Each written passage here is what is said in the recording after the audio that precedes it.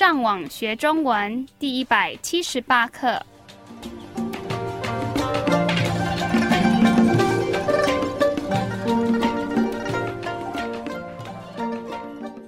大家好，我是 Karen。大家好，我是 Raphael。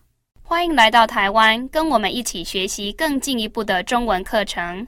我们今天要学的是什么呢？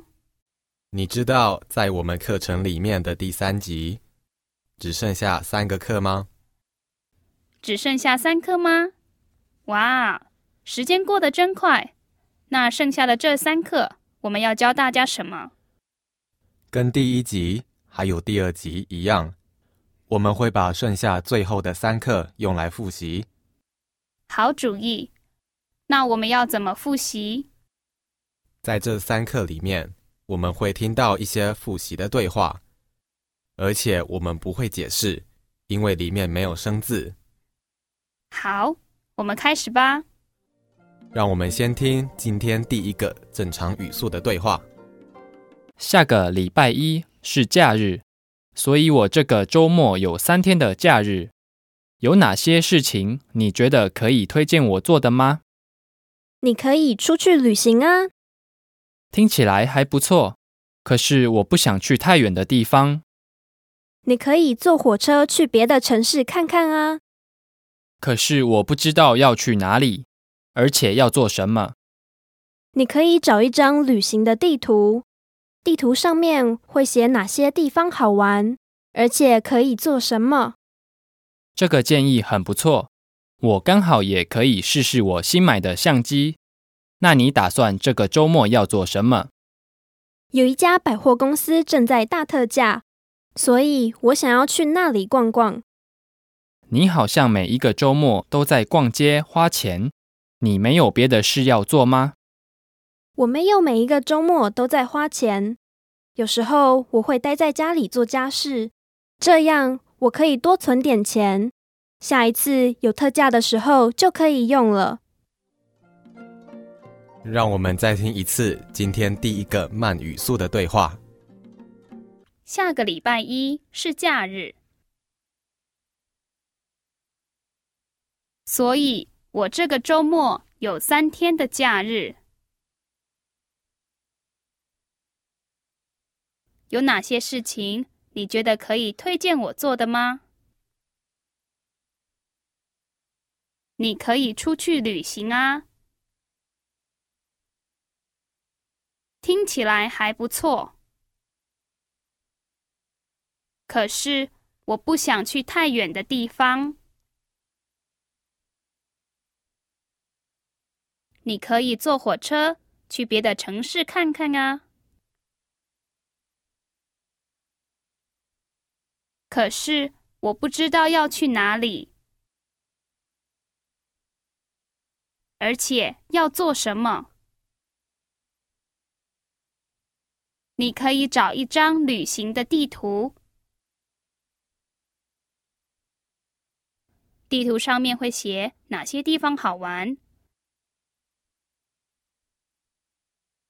而且可以做什么。这个建议很不错。我刚好也可以试试我新买的相机。那你打算这个周末要做什么？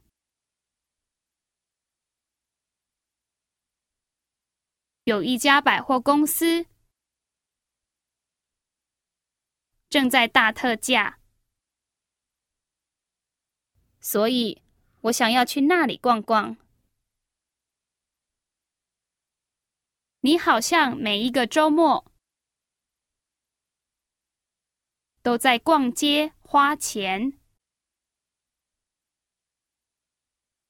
你没有别的事要做吗？我没有每一个周末都在花钱。有时候我会待在家里做家事。这样我可以多存点钱。下一次有特价的时候就可以用了。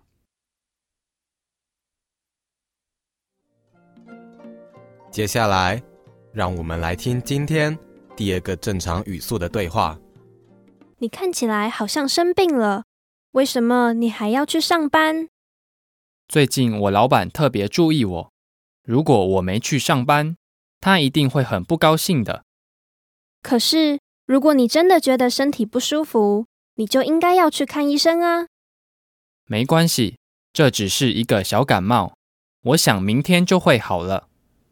那你吃药了吗？没有，因为吃药就会让我想睡觉，而且没办法专心工作。那你就打电话跟你老板说你生病了，我想他应该会了解的。问题是，上个礼拜我为了在电视上看一个棒球比赛，所以我跟老板的秘书说我生病了。如果今天我又说我生病了，他一定会发现这只是我不去上班的借口。啊，难怪你老板最近特别注意你。我觉得我应该要买一些花送给他的秘书，这样他就不会跟老板抱怨说我常常没去上班了。最后，让我们再听一次今天的第二个慢语速的对话。你看起来好像生病了，为什么你还要去上班？最近我老板特别注意我，如果我没去上班，他一定会很不高兴的。可是，如果你真的觉得身体不舒服，你就应该要去看医生啊。没关系，这只是一个小感冒，我想明天就会好了。那你吃药了吗？没有，因为吃药就会让我想睡觉，而且没办法专心工作。那你就打电话跟你老板说你生病了。我想他应该会了解的。问题是，上个礼拜，我为了在电视上看一个棒球比赛，所以我跟老板的秘书说，我生病了。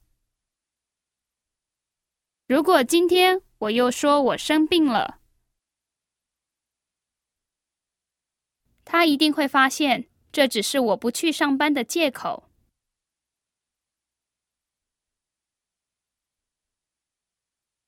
啊，难怪你老板最近特别注意你。我觉得我应该要买一些花送给他的秘书，这样他就不会跟老板抱怨说，我常常没去上班了。好，如果你们需要今天对话的英文翻译，你们可以上网到我们的网站 ChineseLearnOnline.com 这个地方。你们继续加油！